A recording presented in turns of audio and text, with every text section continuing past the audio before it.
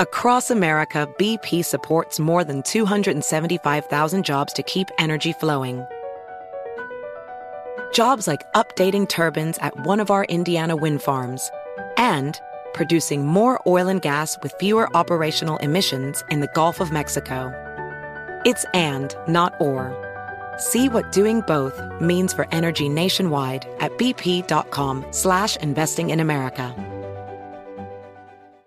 Are you ready to move your career forward? Make your comeback with Purdue Global and get college credit for your work, school, life, or military experiences. With these credits, you may have already completed up to 75% of your undergraduate degree. You've worked hard to get where you are. It's time to get the recognition you deserve and earn a degree you'll be proud of. One that employers will trust and respect. When you take the next step in your life and career, make it count with Purdue Global, Purdue's online university for working adults. Start your comeback at purdueglobal.edu. You can rent a car, a house, even that little black party dress. So why not rent the stuff you need for your home, too? The place to do it is Aaron's. Choose from thousands of new products from the brands you love, online or in store. Pick a payment plan that fits your budget and pay a little at a time until it's yours forever. But if life changes, you can return it anytime or even upgrade it with something new. Rent what you need. It's better at Aaron's. Approval not guaranteed. Restrictions apply. See store for details. All-inclusive vacations make life easy with endless eats, bottomless drinks, and never-ending fun. So booking an all-inclusive vacation should be easy too, right? That's where Apple Vacations comes in. Book your all-inclusive getaway with Apple Vacations and receive exclusive perks at select resorts. You'll find the best deals to Hyatt, Zilara, Riviera Maya in Mexico and enjoy a selection of exclusive non-stop vacation flights.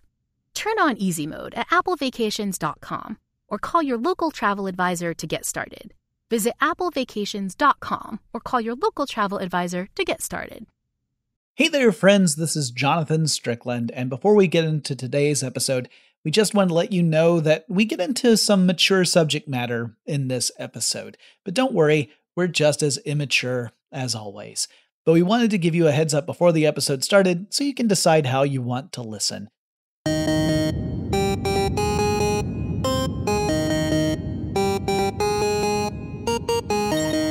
The Large Nerdron Collider podcast is a production of iHeartRadio.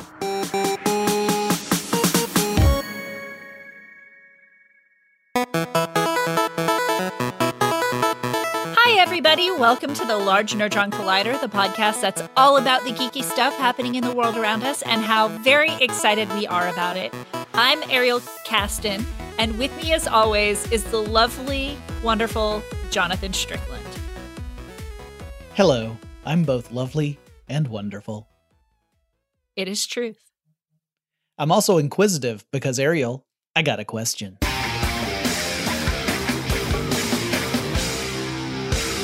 Okay, Ariel. Here's your scenario, as the Quizster would say. You get your pick to be in any musical playing the role of your choice. Which musical? Which role? I've already done it once, but I want to do it again. Winifred from Once Upon a Mattress. I feel like that role just is me. I got a chance to see you play that, and it was phenomenal. You did an amazing job. I absolutely adored your take on Winifred, because you really do embody that whole shy personality. Well, thanks. I feel like it's a little bit of a cop-out because, you know, I have played that role previously, but on a smaller run. What about you? Oh, boy. You know what? The actual answer changes like regularly because I'll go through phases where a certain musical will just hit me in a way where I just really want to be in it. So I always want to play either a rascal or an outright villain. So as I get older, the one that really I would love to play is Fagin from Oliver. He's a fantastic character. I love singing his songs. I mean, I love reviewing the situation and, you know, you got to pick a pocket or two. He's a fun rascal of a villain. He's actually kind of a semi-sympathetic villain, I would say. Like, at least he doesn't treat the kids as terribly as he does in the book. Yeah. So that's probably my answer. But others like Thénardier from Les Mis is another one. Rooster from Annie is another one. They're all rascals and scoundrels and villains. And I love a good villain song. Well, and I had an acting coach tell me once that the best roles you play are the ones that are diametrically opposed to who you are in real life. So that just means that you are, in fact, lovely and wonderful in real life. Yeah, don't let it get around. I mean, you introduced me that way already, but let's not ruin my rep, okay? Sure. Villain roles are a lot of fun. There's usually a lot of complexity to them, and they do have wonderful songs. I think a good backup for me would be Audrey from Little Shop of Horrors, if I'm going to pick one that I haven't played yet, officially. That's what a fantastic role, too. I mean, it's very different in the stage musical from the better-known movie adaptation, because I remember I actually went to the Plaza Theater because they were showing Little Shop of Horrors, but they were showing it with the deleted original ending, which follows the ending of the stage musical. And when we got to that moment, you could tell who in the theater had never seen the stage musical version. There were a lot of upset people in that theater that night. I believe it. Yeah, you got to be prepared for that kind of an ending. Yeah, exactly. Yeah, if you've never seen it, you kind of gotta prep yourself for it. Spoiler alert, it is not a happy ending. Yeah, speaking of not so happy endings, well, actually, I don't know if this one will be or not. We're going to transfer into our news, and the first news story we wanted to talk about was whether there would be a Marvel DC cinematic universe crossover. Apparently, it's something people have been asking James Gunn about now that he has directed both a Marvel movie and a DC movie. And he's talked about it with the powers that be, but at this point, it's looking like it's pretty unlikely to happen. Yeah, he said that according to the conversations, which were very casual, it was something that he said, don't think of it as being impossible, just being extremely unlikely. However, he also said something else that I thought was really interesting, and I thought we could probably unpack a little. And that was, he has a concern that there's a certain population of like hardcore fans, geeks who are really into this stuff, who appear to be fixated on minutia like Easter eggs and cameos to the exclusion of the underlying story of the films that those things appear in. And I know that I've been guilty of that in the past. You know, if you ever watch any sort of video where they're breaking down all the little tiny elements of a show like Loki, that's a great example that's going on right now. You know it. You've seen it happen where they are looking at almost everything other than the actual story that's being told. And I imagine as a storyteller and filmmaker, that gets kind of frustrating because the thing you've spent most of your time on is not the thing that most people are discussing. Yeah, I would have to agree. I feel like Easter eggs should be the little bone that is thrown to the diehard fans to make them comfortable in the changes that have happened in the story. But if that's all they're focusing on, I mean, it's got to be frustrating as a filmmaker, and I guess it just depends on where your headspace is going into the movie, because I would also hope that if a story was strong enough that it would grab you, and so those things would just be little pop-up delights as opposed to be the thing that you're able to focus on. I completely agree. Like it's a delicate line, right? Like the filmmaker and storytellers, they want to throw little fun bonus material for those who are extremely observant, who will get something out of it. But they don't want that little like amuse-bouche to be taken as if that were the entire meal, for example. Yeah. And like I said, I've been guilty of this. I think it's part of fandom, right? Like you just really start to focus in on things that maybe were just meant to be a playful like nod to the fans, but not meant to be deconstructed to the point that they always are. So here's an example, and this is going to include spoilers for WandaVision. So if you haven't watched I was just about to say WandaVision. So WandaVision is like the perfect example. Like, first of all, WandaVision, I think, is my favorite MCU product so far. Like, the more I go back to it, the more I like it, because it is such an incredible mixture of tone. There's a lot of comedy, but there's a ton of tragedy as well. It deals with the concept of grief on a level that I thought was just beautiful. It's a phenomenal show.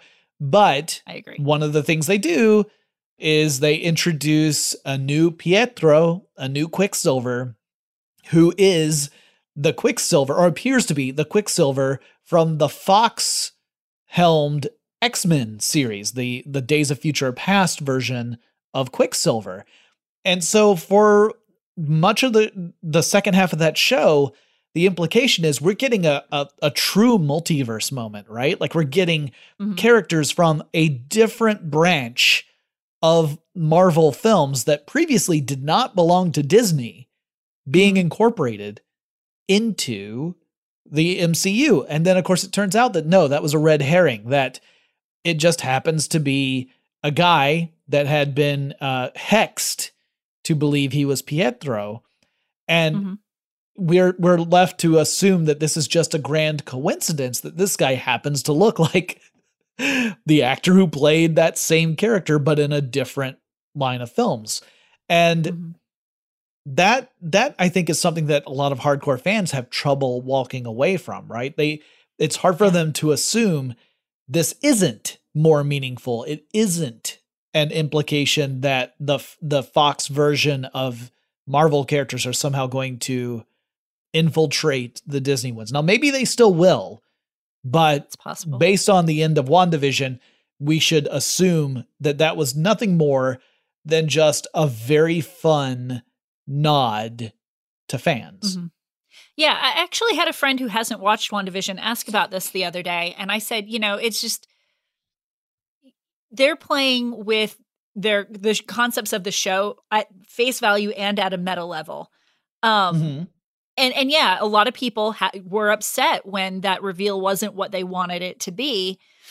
But at a meta level, you got to think, if you look at all of the stories in sci-fi and fantasy that deal with multiple universes, like Star Trek Discovery, for instance, there are the same like physical forms of people in the different like universes, in the different multiverses, who play different roles. So it could still even fit if the fans think about, so this is going way down a rabbit hole, but it could still fit if the fans are having a hard time letting go, as even though this version of this guy is not Pietro, that he might be in another multiverse if he exists in multiple universes. I thought it was fantastic. I also think it's hard to let go because that version of Quicksilver was phenomenal, just so much fun. And just to have that version of Quicksilver to be able to play with Elizabeth Olsen and Paul Bettany was great. And I can understand how people want more of that. It did distract a lot of people from what was actually going on in the story. And the story itself, as you said, was it handled a lot of concepts that are harder to handle, like grief, very well. It made them very accessible, and it was just a really good overall story and a great setup for the next phase of the MCU. Yeah. I would argue that in that case, though, the WandaVision show creators knew what they were doing. Like, that one was a little more cheeky. Like, it felt almost like this is going to be a reference that some listeners just aren't going to get. It was like an Andy Kaufman-esque trick on the audience, right? It was almost a bait and switch kind of thing. So like that one, I would argue like the show creators get what they deserve in the sense of like fan reaction, because it's more than just putting Howard the Duck as a cutaway gag in Guardians of the Galaxy, right? Like that just opens up the possibility of a Howard the Duck movie in the future, which I know has Ariel really excited because she for some reason loves that god awful movie. Love is okay. It's apt. I was going to say it's a strong word, but it's apt. It's not a good movie. There are some very disturbing moments in it, but it's also hilariously bad. But even still, I love all the little like Howard the Duck nuggets they stick in, but it doesn't detract from the greater story. I think James Gunn is like the king of putting in Easter eggs and other characters without detracting from the story. But there's so much of it in the Guardians of the Galaxy. And that really makes me excited for the Suicide Squad movie, which, I mean, that's bringing us full circle, right? Because James Gunn directed the first 2 Guardians of the Galaxy movies. He's directing the 3rd one after there was that whole kerfuffle. Then he's the director of the new Suicide Squad movie that's coming out. So that's kind of why this sort of discussion even happens for the whole crossover thing. And I think a crossover would be cool, but at the same time, you're like, what's the story you want to tell? I mean, honestly, with both DC and Marvel, there's an opportunity there, because within DC, we're getting the Flashpoint storyline, which involves multiple realities. And in Marvel, we've got the multiverse storyline. You could argue that we're in the perfect time to have some form of crossover, but you'd have to figure out how to craft a story that would service that idea well, so that it's not just, hey, let's take Freddy and put him with Jason because we got that movie and it was terrible. I agree. And tonally, both universes are very, very different. So I feel like they would it would have to like pull Ezra Miller's Flash with Benedict Cumberbatch's Doctor Strange into Deadpool. And I feel like that's the only way you can get that crossover done, because Deadpool is the only thing that matches the tone of both cinematic universes. Let me throw this to you, though, Ariel. I'm going to throw something out at you because, we're spending a lot of time on this topic, and this kind of ties into one of the stories we were going to cover, which is that there were some behind the scenes, like paparazzi style photos of Michael Keaton as Batman in the new Flash film as it's filming. Imagine this, Ariel, if you will. A multiverse matchover of DC and Marvel in which Michael Keaton as Batman faces off against Michael Keaton as Vulture. That is the best thing I've ever heard of. And I want to watch that so bad, because Michael Keaton's version of Batman is it's dark, but it is tongue in cheek. And I feel like it would be an easy transition to the MCU. Yeah, I think it would be. Oh my gosh. Just saying that, like, okay, I don't ever need it to happen. I want to be clear. I don't ever need this to actually happen. But the thought of it possibly happening, it sparks the exact same geek love that also feeds into this problem we're talking about fixating on cameos and little Easter eggs and that kind of thing. So I get it. And like, my heart goes out to James Gunn, because the dude is a great storyteller. I very much enjoy his takes, and I want to enjoy the stories he's telling on that full storytelling level and not fixate on these tiny little details. But I can't help it. It's just part of that geek love, I think, is that we do have this tendency to speculate and fixate on things, and sometimes that's to the detriment of our enjoyment of the whole story. I agree. Along those lines, I just want to say, while we've got this story in our lineup to talk about Michael Keaton as Batman and some costumes coming out from on the set pictures, I'm generally not super into on the set pictures. I figure when the studio is ready to release their news, we'll get it, and usually in a better form than leaks. But it also came out with pictures of Supergirl's costume, which is bright and beautiful, and I love it. It's got some amazing detail on it. So I'm very excited about that. It just continues to excite me about Supergirl. Yeah. And, DC also just James Gunn along those lines. We aren't really going to dive into it, but there's a new Suicide Squad trailer out, and the cast unofficially leaked this trailer, but I'm pretty sure everybody knew it was going to happen as a publicity stunt. I mean, it's kind of like when Marvel did the thing with the third Spider-Man film, and they quote unquote leaked the subtitle, and it was 3 different subtitles, kind of implying the whole multiverse attachment again, or Spider-Verse in that case attachment. I think that was fun. I actually really like those kind of creative marketing campaigns where they are getting a little cheeky and having fun with it. That trailer, it still makes me want to see Suicide Squad. It still looks like it's going to be action-packed and filled with weird, irreverent humor. Yes. I have a feeling that King Shark's going to be my favorite character, but we'll see. I love King Shark and the Polka Dot Man. Those are going to be my two faves. We'll have to see. Maybe we'll see that one together. We never watch movies together, so maybe we'll have to do that. Yes. Like pick a time and we'll both go and see it. I would love to do that. Excellent. Well, that's a great way for us to segue into our next section. We're going to take a quick break and then we're going to have a full discussion again. But this time it'll be about a slightly different topic. And it's going to be about the crazy ratings of films, as in the MPAA ratings. We're going to talk about that when we come back after this quick break.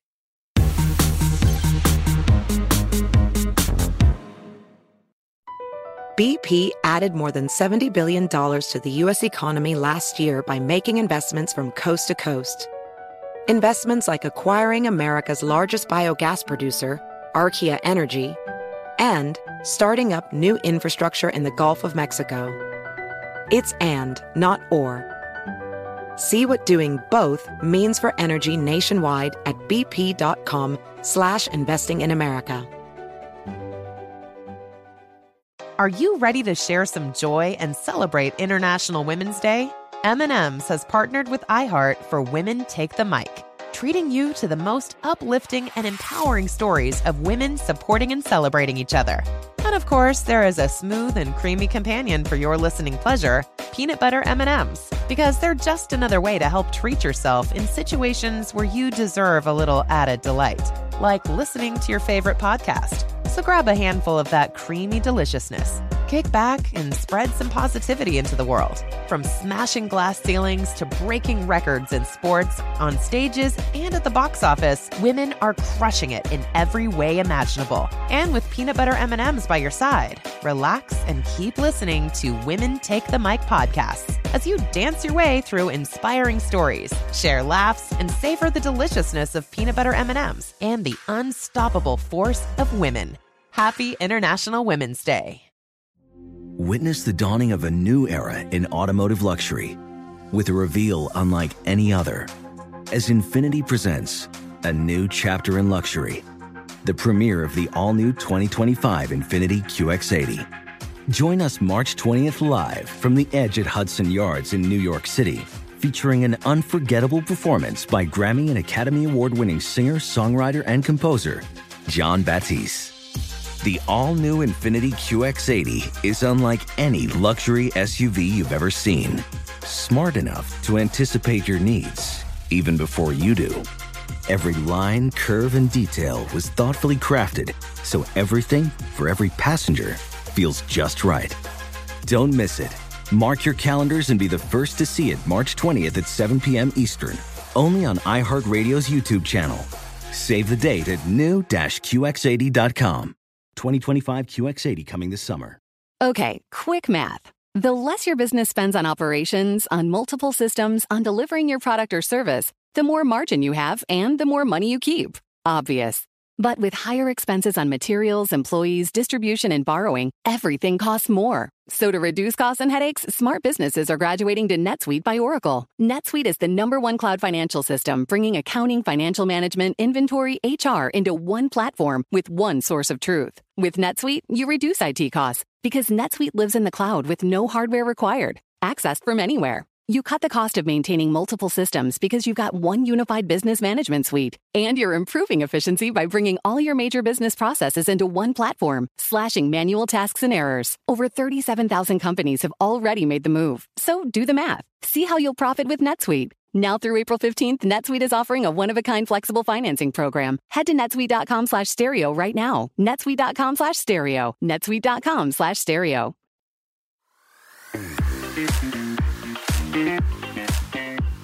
So, Ariel, you picked this discussion topic, which is fantastic. It's one that comes up every now and again, but it's about how movie ratings and the strategy that studios take when they plan out their films, how odd it is and how unpredictable it can be.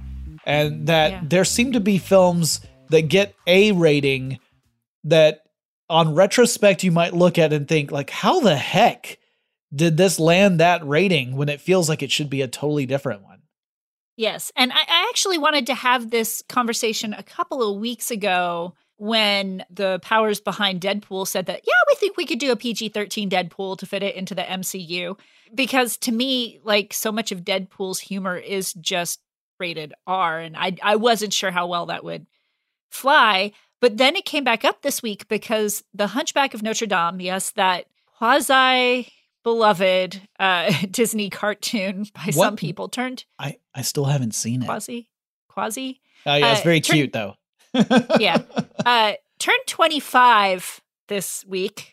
I think I've seen the whole movie, but not all the way through. But it came up because it's a rated G movie that is exceptionally dark for a rated G movie. The New York Times calls it the most R-rated G movie you'll ever see. So figured it would be a great time to actually talk about this.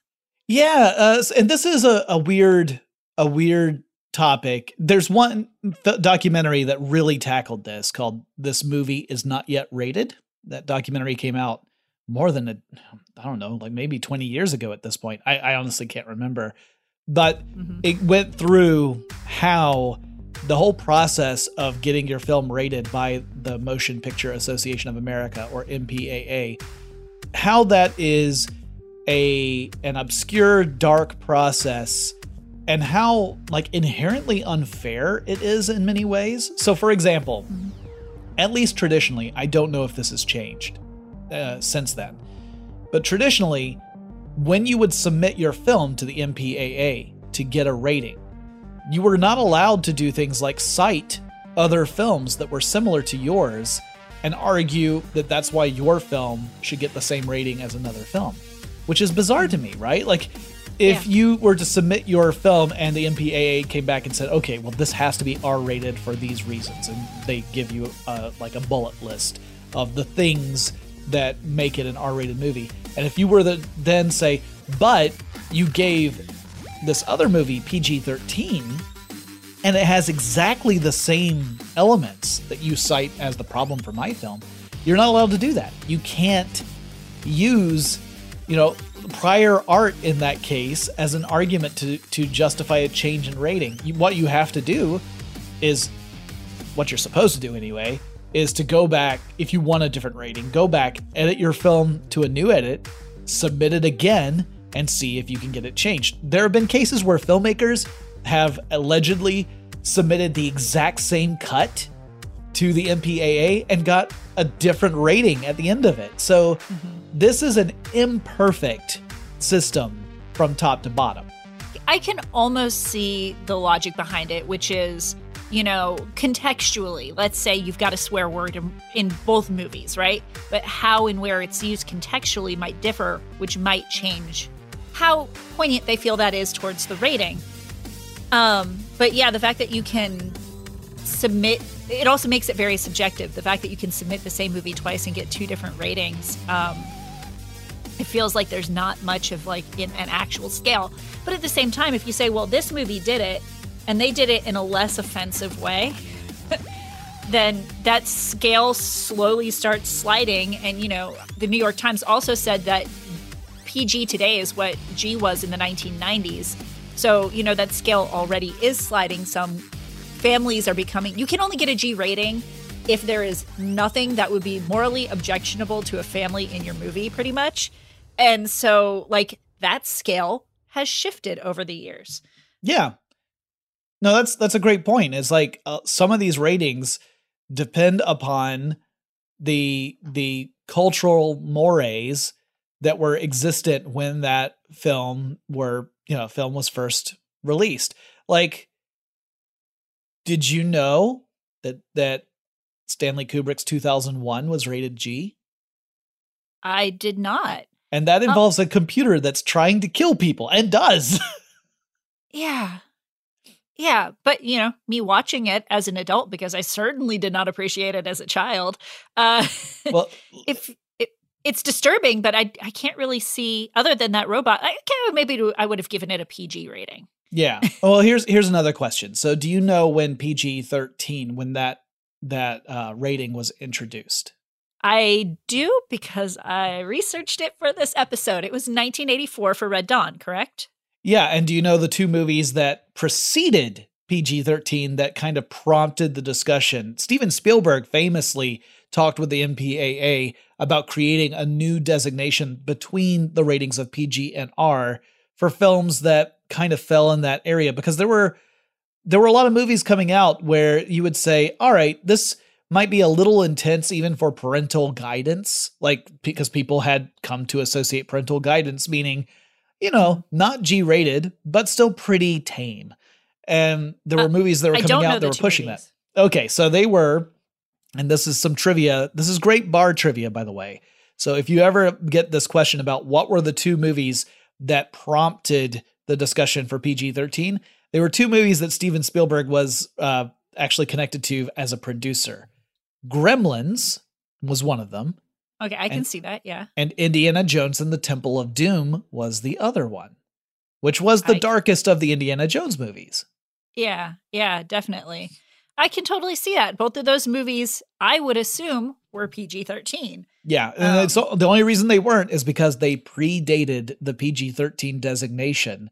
But that was a good example of how these are movies that weren't so extreme that they should be R-rated. Like if you were, 15 years old, then you could probably totally handle all the stuff that's in Indiana Jones and the Temple of Doom, even when they pull a heart out of a guy's chest.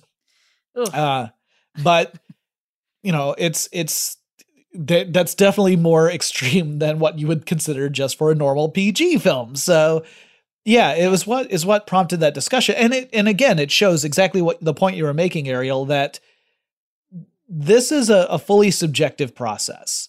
And you can ask the same group of people on two different days to give you a rating for the exact same piece of art, and you might get two different responses based on where those people are on those given days. And it can be a very frustrating experience for a movie studio or a filmmaker who wants to tell a story a very specific way, and then they find out that perhaps the rating that they're going to get is going to give a restriction on how many people can see it. So for another example is that movies that are so intense or extreme that they get an NC-17 rating, or back in the old days, a XXX rating, which typically we associate with material that is pornographic in nature, but there have been mainstream films that did not include pornography that still got that rating because they had such intensity in their sequences. Maybe they had a lot of drug use, or maybe there was a lot of violence, or a lot of very foul language, or some combination thereof. And back in the old days, like there are theater chains that just have a blanket policy that they will not show any film that has that rating, right? You might want to go unrated and not even submit your film to the MPAA and have a better shot of at least getting some theaters to show it. So there's a lot of money involved in this too. The idea of we don't want to restrict how many theaters can actually screen this film. And that becomes a big part of the conversation. It's also why you had this slate of lame horror movies that were all rated PG-13 because the studio really wanted to hit as wide an audience as possible. We started to see that shift a few years ago as, one, studios realized that the R-rated horror movies were what fans were asking for. They wanted those more intense horror films. And two, kids were still going to the theaters and seeing these movies anyway. So it just made more sense to go ahead and the R rating became almost a way of marketing your film to say, this is the real horror, right? It's not that watered down stuff. Yeah, it's interesting too, because studios will put in, a little bit extra just to make it R sometimes, even if the story really is PG-13, or in the case of Deadpool, might take out some of the swearing to make it PG-13 so that it fits within, but still try to get that R feel. And like, I understand you got to play nice with the censors, but at the same time, I feel like, are you much like the crossovers? Are you really serving your story at that point? That's a great question. And yeah, it starts to get very cynical, right? Like you start to say, are you making these changes because it's right for the story you want to tell? Or are you just making it just so that you can get it into more theaters or get more eyeballs on it? In some cases, it becomes almost like a publicity stunt in itself. Like when Deadpool released the family friendly version of Deadpool 2, that felt like it was more of a publicity stunt than a genuine attempt. It was like a meta commentary, right? And you can do it in creative ways that are kind of interesting, but I don't know, man. It's a complicated topic and one that involves art and commerce and politics and subjectivity. And, you know, this organization that has long resisted any attempts to have transparency in their process. Like it's just a really weird world, and it has to be a constant frustration for screenwriters and directors in particular. Movie studios to an extent, but I'm sure for the people who are actually making these movies, it's really frustrating. Yeah, I mean, and the transparency is really the part that gets me, because I have to imagine for anybody who's rating a movie, that is also a frustration for them, because at the audience level, what I am okay with in a PG-13 movie is not the same as what you are okay with in a PG-13 movie, more than likely. You know, and so, like, for instance, when Forrest Gump came out and my family took me to see it, they felt that that movie should have been closer to an R rating than a PG-13 rating because of some of the subject matter that was in it. You know, but other people were like, well, I thought it was closer to a PG movie. So it's just got to be frustrating for everybody involved. Yeah. Well, I mean, I think about some of the movies I grew up watching that were PG or sometimes G-rated films that, in retrospect, I would say the only reason you can get away with that rating is only because the subject matter might have gone over the heads of the kids who saw it. So here's an example. The movie musical version of Grease, I'm sure is just PG, but if you really are paying attention to that movie, there's subject matter in there that is like heavy stuff. But the way it's treated is very light and it goes over the heads of kids. So I guess you could argue that because kids wouldn't understand the implications of things like, you know, the pressures of premarital sex and potential unplanned pregnancies and discussions about what to do in the event of a pregnancy. And there's like suggestions of, especially for Grease 2, there's suggestions of like date rape and stuff. Like it's dark stuff when you really think about it, but because of the way it's presented and the way that kids absorb information, it might mean that stuff just totally is a whiff, you know, for the kids. And so why not call it PG, I guess? It also points to cultural issues, right? Like the fact that back when Grease 2 came out, it was a far less aware and sophisticated culture, and things like date rape were not treated with the level of seriousness that they absolutely should be treated. And so it's just you could argue it was a different world as well. Yeah. I think this has been a really fantastic conversation. I think we could talk about it for hours more with different examples. For instance, I'm pretty sure I watched Barbarella as a child and did not realize till I was an adult how unchild friendly that was. I mean, that opens with a nude woman floating in space. Yes. So like, I don't know. Maybe it's just my imagination playing tricks on me, but you know, obviously it all went over my head if that's actually a thing I did and not just something I've made up in my imagination. It also makes me wonder, like, should there eventually be a way of re-examining films and re-rating them, like rating them again in the context of the modern sensibilities? Because you could argue that what was PG for one era isn't really PG for another. And should that be something that we look at? Honestly, I don't know. It's a very complicated thing. I can see the pros and cons of both sides. Part of me says just leave it alone, but another part of me says, but let's say that I'm a parent and I'm trying to make a decision about whether or not a piece of media that was made years ago would be appropriate for my kid. I mean, I guess the thing to do is to just watch it on your own and make that decision. But like, I don't know. It's complicated. With older movies, even with new movies, but new movie is hard because you want to avoid spoilers. But there are other rating systems that will tell you how much sexual activity, how much drug use, how much violence, how much language there is in any given movie, and even up to topics, so that you can make a more itemized decision for your children. I'm sure if you're a parent, you already know that, but I would say that would be the way to go in the future, exception of the fact that for a lot of like scarier movies or suspense or mysteries, that's going to ruin a lot of the plot. Yeah. So yeah, it's a sticky wicket. It is. I'm glad we had this discussion. And we're going to take another break. And Ariel, what's happening when we come back? Which relates, by the way, both to our first discussion and the one we just had.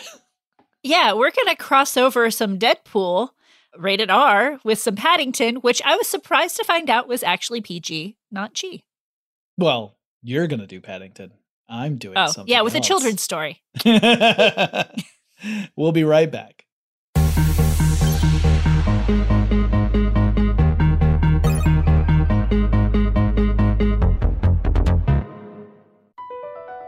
BP added more than $70 billion to the U.S. economy in 2022 by making investments from coast to coast. Investments like building charging hubs for fleets of electric buses in California and starting up new infrastructure in the Gulf of Mexico. It's and, not or.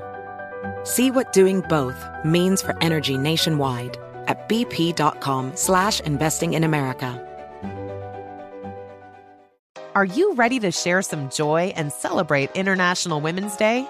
M&M's has partnered with iHeart for Women Take the Mic, treating you to the most uplifting and empowering stories of women supporting and celebrating each other. And of course, there is a smooth and creamy companion for your listening pleasure, peanut butter M&M's, because they're just another way to help treat yourself in situations where you deserve a little added delight, like listening to your favorite podcast. So grab a handful of that creamy deliciousness. Kick back and spread some positivity into the world. From smashing glass ceilings to breaking records in sports, on stages, and at the box office, women are crushing it in every way imaginable. And with peanut butter M&M's by your side, relax and keep listening to Women Take the Mic podcasts as you dance your way through inspiring stories, share laughs, and savor the deliciousness of peanut butter M&M's and the unstoppable force of women. Happy International Women's Day. Witness the dawning of a new era in automotive luxury with a reveal unlike any other as Infiniti presents a new chapter in luxury, the premiere of the all-new 2025 Infiniti QX80. Join us March 20th live from the Edge at Hudson Yards in New York City, featuring an unforgettable performance by Grammy and Academy Award-winning singer, songwriter, and composer, Jon Batiste. The all-new Infiniti QX80 is unlike any luxury SUV you've ever seen. Smart enough to anticipate your needs, even before you do.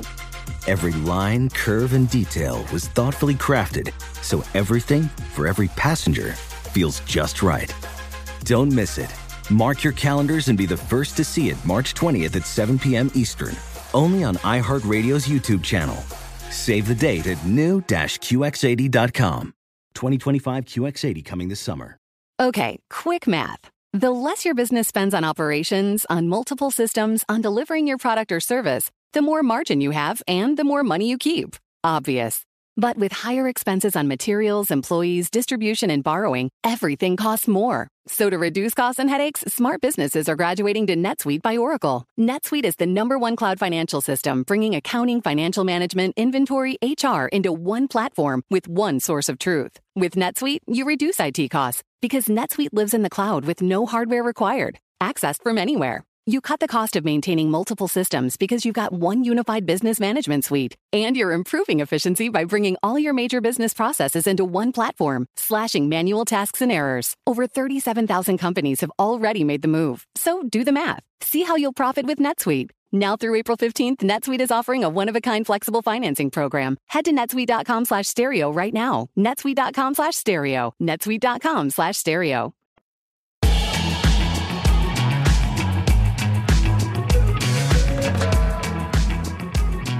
Okay, so we're back, and like I said, we're going to mash up Deadpool with some children's beloved stories, and I picked Paddington Bear, which is a story about a bear who travels from darkest Peru to London and is adopted by a family at the Paddington train station, and about his adventures in London and his eating marmalade sandwiches. It's lovely, it's endearing. They made a movie about it in 2014 and then a second movie about it later on, both of which got really great reviews by children and adults. Like, I feel like, and I watched the second movie before the first, I feel like they did a really good job of balancing comedy with story and making it accessible and enjoyable by everyone. I found out after picking this mashup, because Paddington a few weeks ago lost its 100% fresh rating due to one reviewer, that apparently both Deadpool and Paddington got nominated for a People's Choice Award and had a social media war. Which was adorable. 2018. It was adorable. Deadpool being very unfamily friendly and Paddington giving hard stares. So I didn't know that when I wrote this mashup, but here goes. This is called Paddington Pool. You all know the story of Paddington Bear. You know, the one where he stows away on a cargo ship from darkest Peru to London and is taken in by the Brown family who found him at Paddington Station and named him after the same. You do, because I just told you about it. You might even remember that in the 2014 documentary about his life, he fought a taxidermist named Millicent Clyde who snuck into his home attempting to kidnap and stuff him. And during that fight, he started a kitchen fire. But what you don't know is that the documentary didn't tell the whole truth. A bunch of marmalade and taco seasoning ignited in that kitchen fire, and it burnt the top of Paddington's head and knocked him unconscious. That enabled Millicent to capture him and bring her back to her studio to do her dark work. She stuffed and mounted him to put him in the Natural History Museum the following day. I know this is really dark. Jonathan's making faces at me. And she thought that was that. But after she went home that night, something remarkable happened. Paddington Bear regenerated with a vengeance and a hankering for marmalade chimichangas. Now he was this weird abomination of real and stuffed bear with that scarred head from the kitchen fire. He stepped off his pedestal, did a hard stare into a mirror at his scarred head, and then looked out into space as if addressing an unseen audience and said, "Well, at least I'm not animated. Or green." Then he grabbed his prize hat off a nearby table, used some taxidermy shears to cut out some eye holes from the back brim, and pulled it over his face. Then he once again turned to the invisible audience and said, "Close your eyes, kids. Patty's gonna exact some vengeance." And off he set to find Millicent and make her pay, stopping only at a Mexican food cart for a snack along the way. When Paddington got to Millicent's house, he chased her to the roof. Once he had her cornered on the edge of the roof, he pulled out the marmalade chimichanga that he had grabbed at the food cart from under his hat mask, because all good bears keep a marmalade sandwich under their hat mask, and yes, a chimichanga is a sandwich, I will fight you on this. And he threw it at Millicent, knocking her off the roof. But as she fell, she grabbed Paddington's arm and it ripped off his body. Paddington shouted an expletive that is not suitable for documentary nor children's entertainment, and then looked off the roof to see that Millicent had fallen unconscious, but alive, into some shrubs below. Paddington went into her home and called the cops on her, turning once again to the invisible audience to say, "What did you think would have happened? I'm a bear, not a criminal," before going outside to grab his arm back from the unconscious Millicent and limping home to crawl into bed. The next morning when Paddington awoke, he realized that his arm had restitched itself to his body, good as new.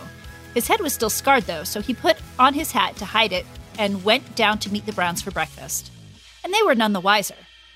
Ever since that day, Paddington has lived his sweet family life during the day and gone out to fight crime as a snarky-mouthed merc with the marmalade at night, hunting down criminals, ne'er-do-wells, and nosy neighbors with great success, telling the Browns that he was going to visit his Aunt Lucy so they wouldn't catch on. Until last week, when he disappeared, along with half of London's orange preserves and flour tortillas. It's rumored in underground circles that he has traveled to Peru to hunt down the deadly T-Ray, the most feared of all dinosaurs that lives in the Peruvian jungle, and killed his family. The whole reason he traveled to London in the first place. Wow. I should have warned that maybe that wasn't family friendly, but this whole episode is not family friendly.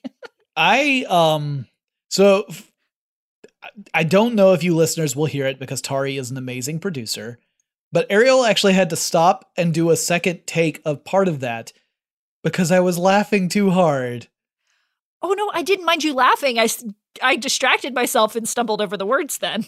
But the Merc with marmalade just totally took me by surprise, and I lost it. It was a fantastic joke. Really well done. Thank you. Way darker than I anticipated, and super dark compared to mine. Well, I'm glad you're going second then. Yeah, so mine is Deadpool and Muppet Babies. And just as a backdrop for people who aren't familiar, although you might be, because there's a new Muppet Babies series that's going now on like Disney Junior and stuff. Ariel's making faces. I don't like it. Does that mean that you don't approve of the reboot Muppet Babies? It's fine. I just don't like it. That's fair. So Muppet Babies started out kind of as a joint thing because Muppets Take Manhattan, the third of the original Muppet films, came out in 1984 and had a fantasy sequence, the Muppets as babies all singing music together. Mm-hmm. And then there was an animated series that came out that same year that featured the adventures of the Muppets as babies. That one ran from 1984 to 1991. Then in 2018, we got the computer animated reboot of Muppet Babies that runs on like Disney Channel and Disney Junior. I'm mostly focusing, in fact, I'm really focusing on the 1984 version because that was the one that was out when I was a kid. So fair enough. This one's just called Baby Deadpool. And here we go. Let's get started. Nanny has a problem. She's in charge of looking after a group of curious, inventive, and mischievous babies. They include Kermit the Frog, Miss Piggy, Fozzie Bear, Animal, Scooter, Skeeter, Ralph the Dog, and Gonzo.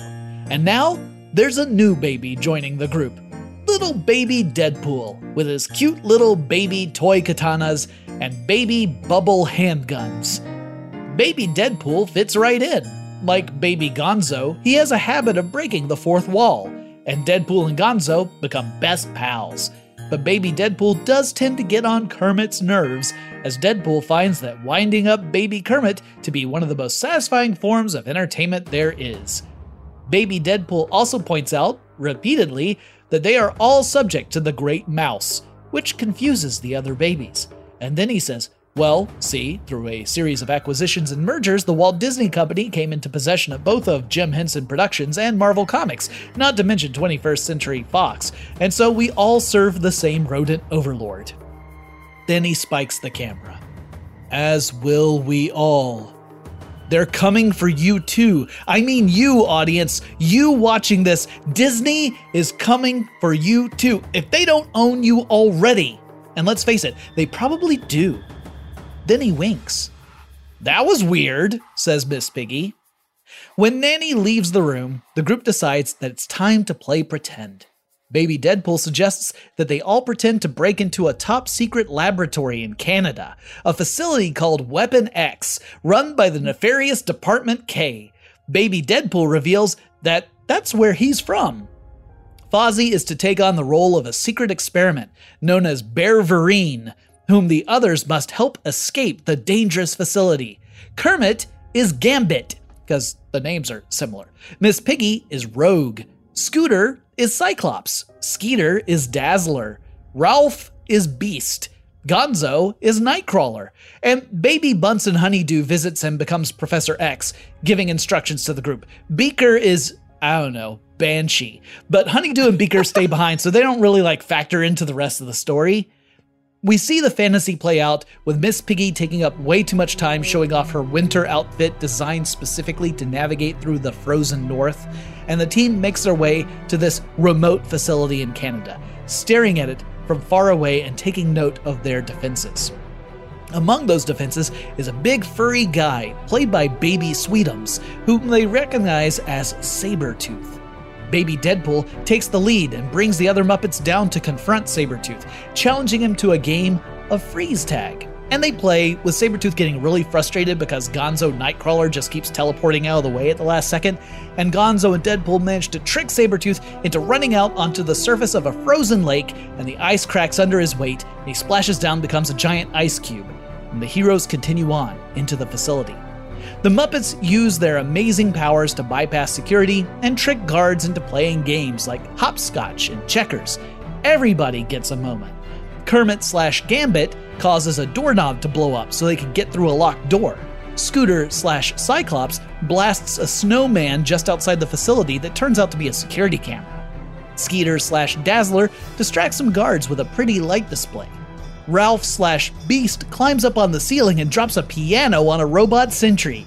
And Miss Piggy goes rogue all over a group of no fewer than 15 guards, reducing them to a pile of broken bones and sobbing bodies. Baby Deadpool is really impressed.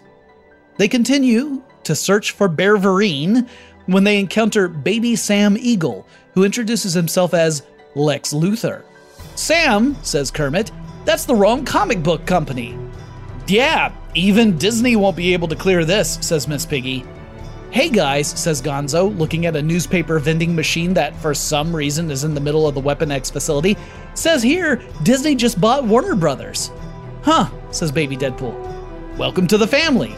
And then he blasts Sam the Eagle with his bubble handguns, which appears to do the trick and clears the way. They make their way into the core of Weapon X and discover something incredible. Bear Vereen isn't a captive. He is the captor. He's not being held against his will at all. Instead, he's making the rest of the facility listen to his quote-unquote tight 45-minute stand-up act, which might be the most torturous thing anyone has ever experienced. Realizing that their rescue attempt is now a humanitarian mission, the team managed to kidnap Bear Vereen and get him out of the facility, much to the relief of the other residents of Weapon X. They all head back home to form a cohesive team called the X-Babies, though Deadpool decides he's not really ready to commit to a team full-time, and that's when Nanny comes back in and explains it's time for Baby Deadpool to head home. The end. That was lovely. It did get a little dark at one point. I mean, Miss Piggy is a force of dangerous reckoning. I mean, always. That was delightful. Yeah, I had a lot of fun with that, and I wrote this before I actually looked at all the different stories in our lineup, so I didn't even see the Marvel DC crossover. So again, just an amazing coincidence that I wrote a joke about a Marvel DC crossover. You're just that brilliant, Jonathan. I'm just that predictable. Well, that's our mashup approach to merging Deadpool with a work of media that's intended for children. If you have your own versions, we would love to hear them. You can always email us. The email address is lnc@iheartmedia.com, or you can get in touch with us on the social medias. Over on Twitter, we are LNC_podcast. On Facebook and Instagram, we're Large Nerdron Collider. And of course, we have our website, largenerdroncollider.com. That's where you can find show notes and links to the stories we cover. Sometimes we even include links to stories that we didn't get a chance to cover. Yeah, we might do that this week because we're going to talk about more stuff, but we're just very long-winded. If you send us a mashup and we like it, we'll even read it on an episode. Also, please make sure to tell your friends if you like us. Make sure to rate and review us.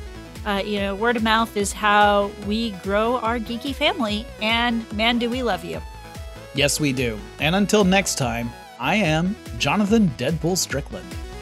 And I am Ariel Marmalade Caston.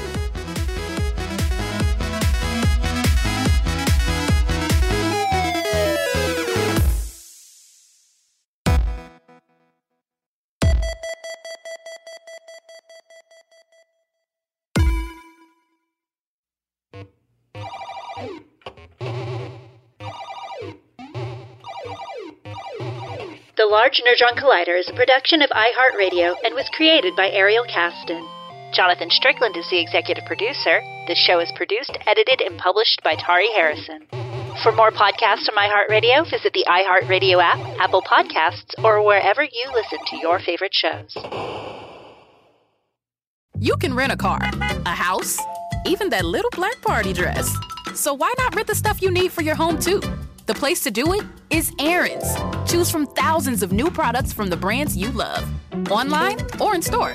Pick a payment plan that fits your budget and pay a little at a time until it's yours forever.